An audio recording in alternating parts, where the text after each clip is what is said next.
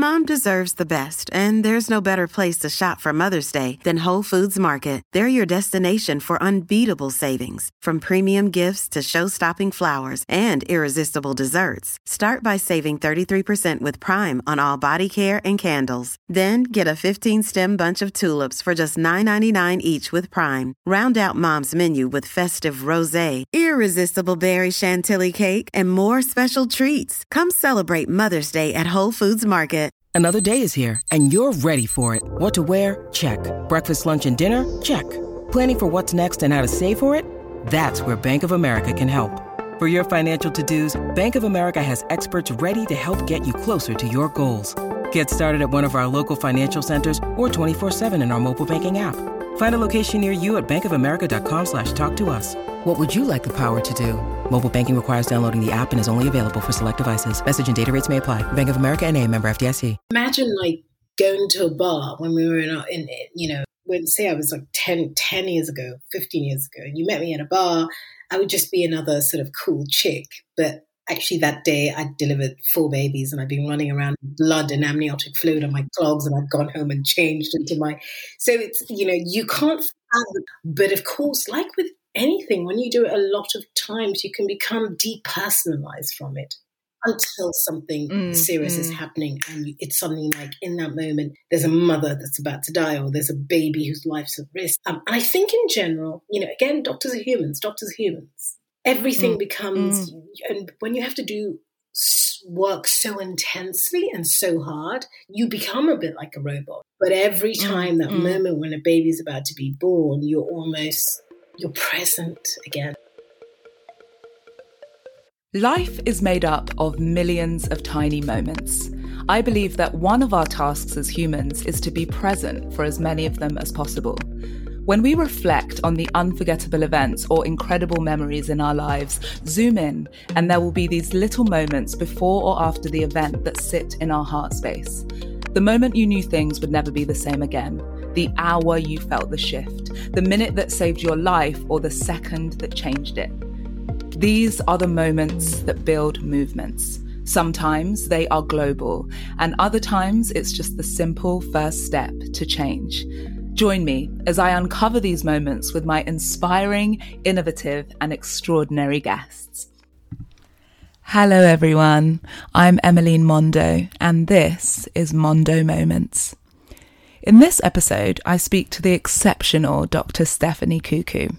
She has over 15 years of clinical and research experience and has trained and worked at the NHS and HCA as a surgical oncologist specialising in women's cancers. During her clinical career, Dr. Cuckoo sat on council for the British Gynecological Cancer Society and was awarded numerous international travelling fellowships. Dr. Cuckoo is also an angel investor and sits on a healthcare investment committee advising on deal flow and due diligence. She contributes to advisory boards across the health sector and provides advisory consultancy to a range of organisations. She is currently a senior advisor and consultant in clinical AI at the World Health Organization's Department of Digital Health and Innovation. Now, when I think of Dr. Cuckoo, I think of her essence, and I imagine spring fields and daffodils and tulips. When I met her at a dinner that I organised, I was moved by her gentle yet sturdy presence. She was very fabulous, but also just very grounded and intriguing. But I know that you don't become a doctor by just being floral and light and like daffodils. I know there's a lot of hard work to become who she is. I wanted to get to the soul behind the science. And so I asked Stephanie to come and join me for a few moments. I hope you enjoy this. Thank you for joining me, Stephanie. How are you? Great. It's so nice to be here. I love that introduction. Tulips, I think. I think so many. I love what you said about gentle and sturdy, because I do think there are gentle moments, but most people don't see the gentle moments. I think very few people can pick up on what's underneath the surface that we all put on. But yes, there is some gentle in there sometimes. Well, I mean, on that, because when I was writing that, I thought, oh, I wonder if she'll hate that description, thinking, I've got hard shit to do. Why is she saying that I'm like tulips and daffodils? But I mean, I feel with you a sense of lightness that I think is really difficult to cultivate when you work in the profession that you do. So I would actually like to start with that, you know, being a woman in science, in tech, and with your medical background. How was that, and how have you explored that femininity in such a masculine I world? love that question. It's so interesting. I'm currently trying to write about my experiences within medicine and science and why I eventually sort of transitioned out to being in hospitals. I think that I don't know if you know what the trends are now, but women are actually more likely to be drawn to science than they ever were before, but actually in healthcare, which is seen now more as a caring profession. In the old days, it was more of a sort of noble man's job. And I think things are changing the perception of what healthcare is. Healthcare isn't science and men in suits and surgery. Healthcare is now more holistic and preventative, or at least that's where we're trying to get to. So it's interesting because, of course, when I went to medical school all the way back in, 1998, it was very, without realizing, it was very much of a different culture. It was a different time. It was before, I think, the internet came in whilst I was in medical school. And Wow. Wait, that's really big, right? So all of your studying was done with physically going to do the research, to get the books. And I recall the fourth year of medical school using the internet. And it's a really interesting story because the first time I remember using the internet was to find help. And it was through that process that I found a mentor, a woman who's still my mentor today. And it's really interesting because at the time, just going back to your question, thinking about my place in healthcare, in medicine, and deciding at that time, I think I want to do surgery and I want to do cancer. And then thinking, can I really do this? It's such a male, white world. And Sorry to stop you. Can we just go back to that? The moment when you decided you want to do science and you want to go into the medical field, what age were you? God, I think I was about 16. But, we can all debate now, looking back, whether we don't decide. I mean, the age at which we decide what we want to start our lives with, what career we want to start with, is the case for some of us. Or the age at which you pursue an interest or a vocation or a passion or a skill you already know you have. It's really interesting now, thinking back, looking at the world the way it is now, and thinking, how can you decide what you want to do with your life at 16 when, I barely knew who I was at 35, let alone at 16. But for me, it was 16, and that's because science was what I was good at. I was throughout, I had a very creative mother who had a doctor father who wasn't at all impressed, which is very the opposite of sort of African families are supposed to love the whole lawyer, doctor, banker. But my mother, in retrospect, I think she rarely saw her father, and clearly he had a very unhealthy relationship with work, and that projected that really kind of didn't do very well for him and family, because he was a mess family-wise, but he was a very successful doctor. So in many respects, he wasn't my inspiration at all. I just felt that I was only good at science, but I was really interested in the creative world. But that if I did medicine, at least I'd be helping people, and at least I'd always have a job. I remember thinking that. It wasn't kind of, this is a calling, I want to do that. It was more, what am I interested in? What is safe? What am I good at? Science.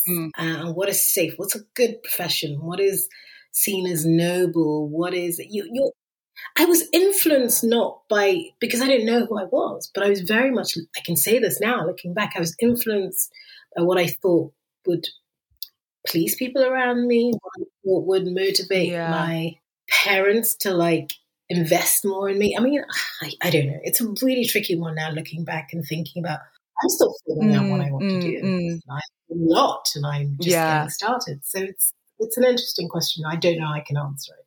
So you arrive at medical school and, let's say because it's 5, is it 5 years More or years, you a can bit do an more than extra that at your year, level? but it was 5 years. I was at Bristol. It's 5 years. 5 years in, and how does it feel to be, let's say in the last year, having seen your fellow classmates and knowing what you've learned, are you feeling excited as, a young medical student, like to step into the world, or are you already kind of thinking, I don't know about this No, space? if I recall, I was excited. I was excited to be a doctor. I was excited to not be a student anymore, and I was excited to really go in and be on. I hate the word frontline, but just do things and to be practical. And money. So after 5 years of medical school, you're kind of, you're ready to sort of be an adult. I was excited, and I know a lot of people who within the first 2 years, the first year, kind of felt like, okay, this is okay, but it's not all that it's hyped up to be, and there's a lot. They knew then this is a lot of self-sacrifice. Okay, so let's do a super fast forward, because I know from the 15 years experience that you've had within the NHS, as we've described, and now stepping into the role that you're in, you've had a myriad of internal shifts, external changes. And I want to know about the point that you started to think that it was time to leave the NHS, to leave the role that you had been in, and the visions that you had. It's such an interesting question because, the journey was one that took a lot of time. You almost have to. I never started, and I think this is so important when I look at the world now and people who come to me, a lot of young women come to me for advice, not just people in science, people in tech, people who are building businesses, who are looking for investment. They want advice to how to plan their careers. And I think that one thing I always say is, I never thought about the end point. Whether you're an actor, whether you're a lawyer or a doctor or a banker, there is always this sort of, I need to get to partner. I need to become this. I never saw that.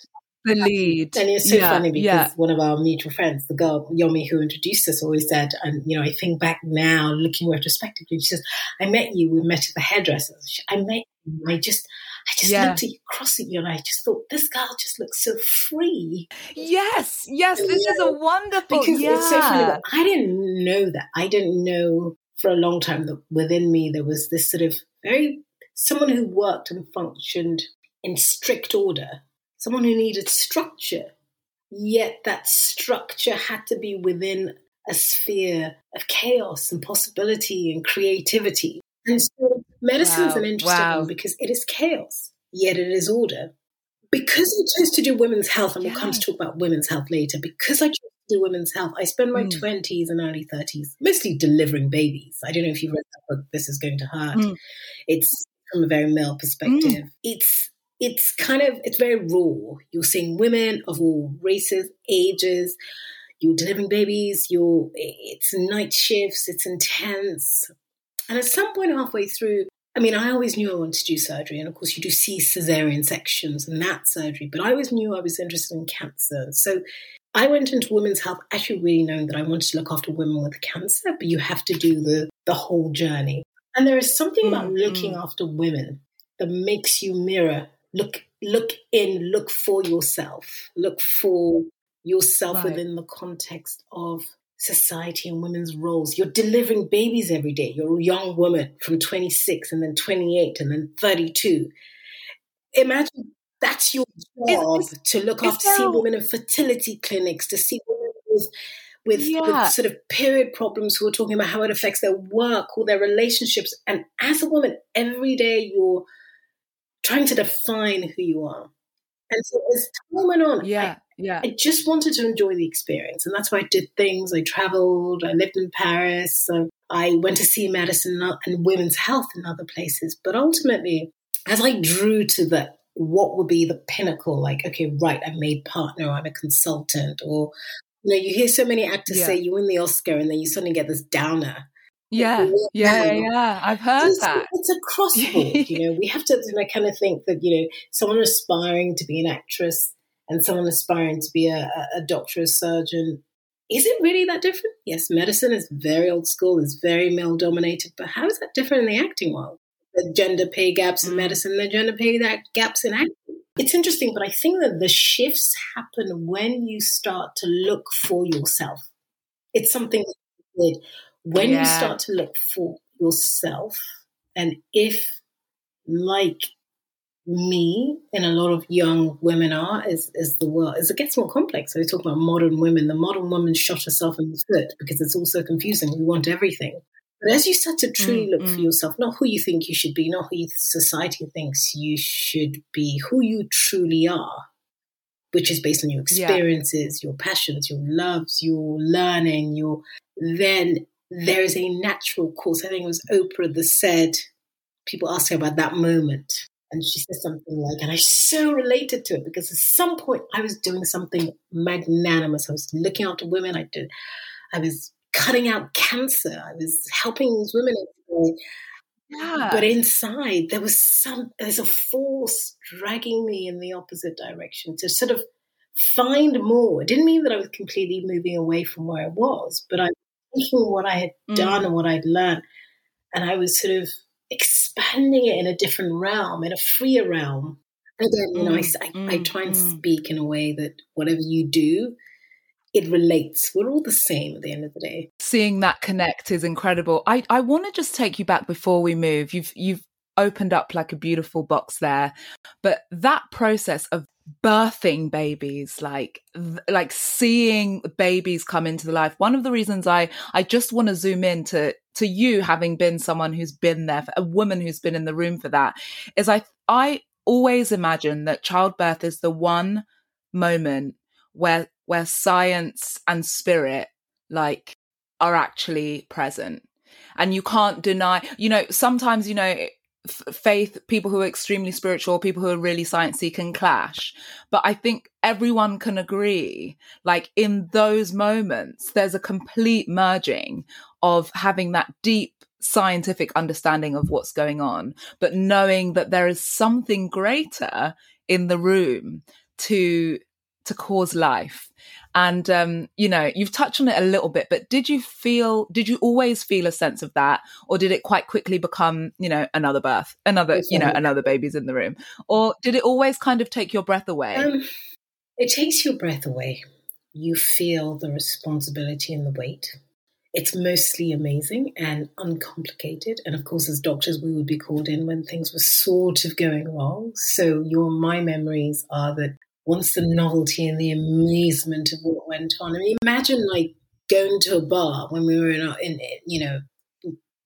when say I was 10 years ago, 15 years ago, and you met me at a bar, I would just be another sort of cool chick. But actually that day I delivered 4 babies and I'd been running around with blood and amniotic fluid on my clogs, and I'd gone home and changed into so it's, you can't fathom. But of course, like with anything, when you do it a lot of times, you can become depersonalized from it until something serious is happening. And it's suddenly in that moment, there's a mother that's about to die, or there's a baby whose life's at risk. And I think in general, again, doctors are humans, everything becomes, and when you have to do work so intensely and so hard, you become a bit like a robot. But every time that moment when a baby's about to be born, you're present again. And that's the difference. Yeah. And you do know that it's a completely spiritual, natural moment that isn't perfect. So the science is on standby. That isn't perfect. Science is on standby. Yeah. And sometimes it's just, I remember once this woman coming in the middle of the night, she had a bit of pain, but there was no bleeding, and the tracing, the baby monitor, there was an instinct. I just knew that something was wrong. It wasn't sort of the signs, open signs there weren't scientifically enough to, say this baby needs to come out. But there was some science, but there was also strong instinct that something was wrong. And we took her for a C-section, and I opened up and the baby was swimming in blood. She'd had something called a placental abruption where the placenta comes out. So, I mean, that kind of thing. And sometimes there was a brilliant obstetrician I worked with, Bryony, and I remember once she said something like, obstetrics delivering babies, it's 80% confidence and just believing in the process. 20% fear. It's interesting. The fear. And, for me, the fear is this is something higher than us and science. That's why you have to have a fear, because anything could go wrong. Even things beyond our control, with all the, the science and the monitors to see what's going on with the baby and to deliver it, things still go wrong. So it was great. But, again, I never wanted to deliver babies. I wanted to look after women with cancer. To do that, having that respect and responsibility, and having to go through that, understanding women. And again, if you think about it, how can you treat women with cancers without really knowing women's cancers, ovarian cancers, cervical cancers, without understanding the true role of those organs that have then turned to cancer to the other side? Does that make sense? I like to call it the reproductive lifespan of a woman. So I looked after babies, and then a bit in between of sort of looking after women's health, and then doing cancer, which was always my interest because I'm a bit of a nerd and I wanted to do cancer research. I loved it. Just got to a point where I felt that, as Oprah said, I felt a force pulling me in another direction. And you have to listen to that force, because then if you don't, your potential, and again, society just defines people by their role descriptions. Your life is a summation of the experience and how much of the nooks and crannies of your personality and your soul that you've opened up. If anyone had told me 5 years ago, when I was like, I love my job, I'm cutting out cancer in women, I'm safe. There's a girl who is a friend now, and she was my age, 37, when I took out her ovaries, tubes, uterus, because she had a cancer. She was my age. I was taking out the organ of a woman who would, knowing she would never have children. She was my age. And I think I was like single at the time, thinking, oh my God. Yes, sometimes it's about fulfilling your potential. And it doesn't mean ticking boxes, as society says, about success. It is finding things you wouldn't otherwise find in yourself if you don't go off tangent. You're still in this one path. We need doctors. Look at us. We need people who are on one path forever. Those are the Nobel Prize. The people who made the vaccine, who are, but some of us are not one path, what I call, unidimensional. Some of us want polymaths with got different callings. I would like, before we move on, and I know we're getting closer to the big U, the shift within self, and I can't wait to get there. I think a lot of people listening to this would have been affected by cancer, and it's a disease that is so rampant across the globe, and of course you've worked with it intimately and in great detail throughout your career. What are your thoughts about the possibilities of change, about how we are treating and dealing with cancer in the mainstream medical field? And by that I mean the chemotherapies and all of the therapies that are currently used in hospitals. Do you believe that we're very close to that changing into something that looks like way less cancers than we're seeing? I think, that's such a difficult question to answer. I think that, 1 in 4 of us will get some sort of cancer. Why? That's such a high statistic.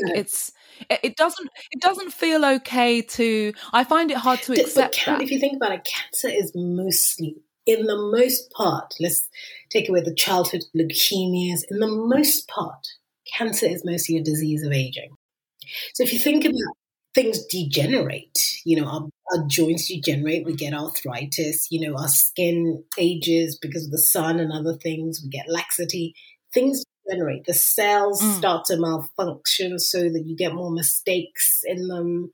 But ultimately, has there been in the last century an acceleration of that aging, degeneration, transformation of cells into malignant process because of something that we're doing? Look at the big nuclear disasters, and look at the chemical induced cancers, for example. We know that certain things are more likely to cause cells to go awry. And we also know that, even though we know that there are some genes. I did an Instagram post the other day about Angelina Jolie's genetic and inheritable risks of breast and ovarian cancer, which is why she decided to take out her breast and her ovaries. But at the same time, in the grand scheme of things, if you look at all the cancers, most people don't have gene. It's environmental, it's diet, it's pollutants, it's toxins. So are things changing? Well, I think people are more aware of their health. I think the medicine is finally realizing that it needs to move out of the old ages. I think the pandemic is going to be a huge tipping point for prevention. Like why we wait, prevention, investing in things, diagnostics to really pick things up super, super early, making sure that that is universally available. We know cancer treatments aren't equal.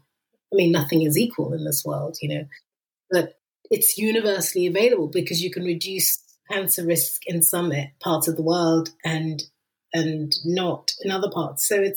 So the experience, say if you were in a private hospital in the UK versus the NHS, are you getting the same treatment as someone who's paying? I think that because private hospitals don't collect their data, it's hard. But look at the States, insurance systems. You can't compare outcomes but in general, treatments are fairly the same. What the NHS aims to do is offer the best available, cost-effective treatment.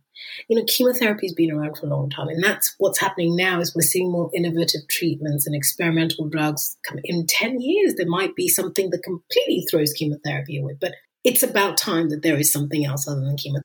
And I think we're getting there. There are things like immune modulating anti-cancer therapeutics, things that are probably available already on this experimental level for some. By the time there is the research evidence and it is made affordable, it would be more available widely. So I think cancer is one that, again, I'm very hopeful that this pandemic has made people realize what we should be investing in. Both on an individual level and, government level, population level, on a system level, on a policy level. It's all about government. Yeah. I mean, you can spend billions on defense. Yes, you have to protect us against enemies. But a tenth of what we spend on things that aren't as important as our public health. If anyone could go back now and say to any of the international governments, you could foresee this pandemic, this virus that was going to change all our lives, they would have invested more prevention and communicable diseases. Exactly. So, I mean, cancer, it's a heavy one. Yeah, it is really heavy. And it's also difficult to sort of begin to unpick in a surface way. I know there's so much you can say about it. I'm going to ask you another possibly quite difficult question to ask in a short amount of time. Again, I'm just thinking about what people might be thinking about in this moment. Knowing what you know and what you've gone through, is there, whether it's a way of living, a lifestyle choice, apart from smoking, which is obvious, something that you think people often miss out on in regards to preventing or being an aid to avoiding any sort of extreme situations with cancers or disease, particularly women, but also everyone? Is there any? I think stress is a big one, but I'd love to know what comes to mind. We all have that sort of chronic low-grade stress at the moment with the pandemic. There are some things you're not going to be able to manage. I think there's some things that some people can manage better than others. I manage stress better than the person who can't afford to have a coach, to have acupuncture, to have a massage, So, I mean, stress is difficult. It's so difficult because it's a conundrum. The people who are less disadvantaged and less privileged will always be at higher risk of ill health. Face it. Let's be really honest. A good doctor friend of mine in San Francisco, when we talk about health inequalities, he'll say things like, but Stephanie, the access to good housing, good food, and good education aren't equal. Why do you expect health outcomes to be equal? And he says this is someone who runs a big food charity in a downtown San Francisco. Yeah. So he's somebody who understands the problem, is trying to help. The fact is that there are so many levels of trying to say on a collective population level, yes, there are things that we could do, health education awareness, but on an individual level. It's individual. Your risk is very much based on your class and race and ethnicity and geography and postcode. So what can we all do? We can try and live a balanced life, a healthy life, as healthy as possible. Are you do you eat meat, or I don't really any views on that? I eat everything except pork and Marmite. I hate Marmite too. Everything except pork, Marmite, pork, Marmite, and white bread, which is actually not that true because I do eat white bread sometimes. And he went, great, so I'll make you a pork and Marmite sandwich. It sounds wonderful. Oh my gosh, that is hellish. That's so funny. White bread and Marmite and pork, that is like, I'd say my top 3 most hated things. Now that you've said them together, I'm very balanced, and I'm not a big fan of alcohol, but occasionally I have a drink, and recently in the last sort of 3 months, I have, say, a drink a week, but in general, I am balanced. I think exercise has been the thing that I have learnt in the last 2 years that's really important. I walk everywhere, but I don't do that exercise that is about muscle strength. About releasing endorphins in your brain so that I'm less anxious and stressed with all the work that I have to do. Yeah. A lot of people don't. Some people are just, they're used to exercise. I try and do yoga now, and I walk a lot. I've always walked a lot, and that's enough. But I now see the need for this sort of cardiovascular. I love getting on the bikes and cycling, but again, that depends on weather because of my hair. Even my partner is white, my white friend. People, you understand the hair thing. It's so funny for anyone who knows me to see me suddenly jogging. As a doctor, we'd say there were certain groups of people who are less likely to exercise. Middle-aged Arab people. My mother is the classic. Those kind of people. We're like, And even my mother was like, my gym guy's coming to the house. I'm walking. She calls my personal trainer her gym guy. I love it. Good. Again, it starts from prevention, starts from the individual. And you can't tell me there aren't people who are living on nothing, that aren't trying their best to trying to live healthy lives. You're not going to be able to manage the stress if you have to worry about where your next meal is coming from. But it's so vast to think about it. I don't want to be exclusive in that sense and say it is obvious that it is not hard if you are in a position of relative privilege.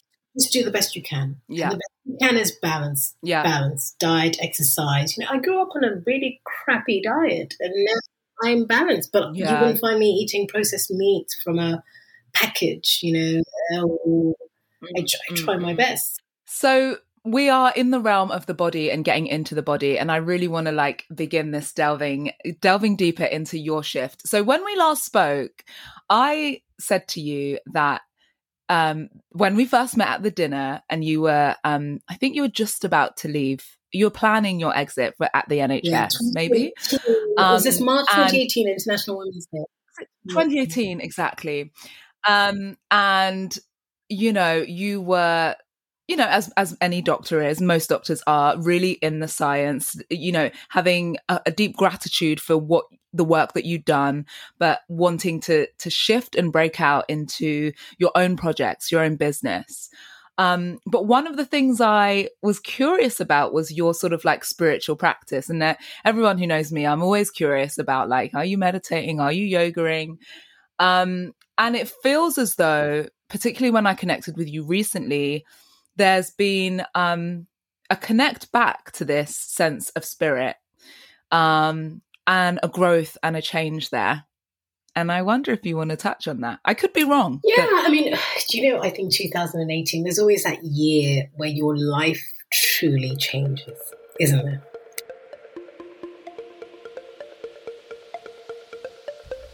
Thank you for listening to The Delivery Room, Our Wombs and Life with Dr. Stephanie Cuckoo. There is so much more to come in part 2, so please stay tuned.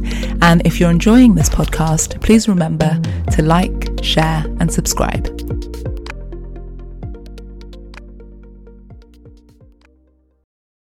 Everyone is talking about magnesium. It's all you hear about. But why? What do we know about magnesium? Well, magnesium is the number one mineral that 75% of Americans are deficient in. If you are a woman over 35, magnesium will help you rediscover balance, energy, and vitality. Magnesium supports more than 300 enzymatic reactions in your body, including those involved in hormonal balance. From functional medicine doctors to mental well-being and female hormone experts, we all know that magnesium is the one mineral to improve all aspects of well-being and health. But which one? Magnesium Breakthrough from Bioptimizers, the trusted choice recommended by leading experts with 7 best-absorbed forms of magnesium to ensure your body receives the support it needs for overall well-being. Go to bioptimizers.com/balance today and use code BALANCE10 for 10% off. Support your journey to wellness at bioptimizers.com/balance. Magnesium Breakthrough from Bioptimizers, your foundation to optimal health and vitality. It is Ryan here, and I have a question for you. What do you do when you win? Like, are you a fist pumper, a woohooer, a hand clapper, a high fiver? I kind of like the high five, but if you want to hone in on those winning moves, check out Chumba Casino. At ChumbaCasino.com, choose from hundreds of social casino-style games for your chance to redeem serious cash prizes. There are new game releases weekly, plus free daily bonuses. So don't wait. Start having the most fun ever at ChumbaCasino.com. No purchase necessary. VGW Group. Void where prohibited by law. See terms and conditions. 18+.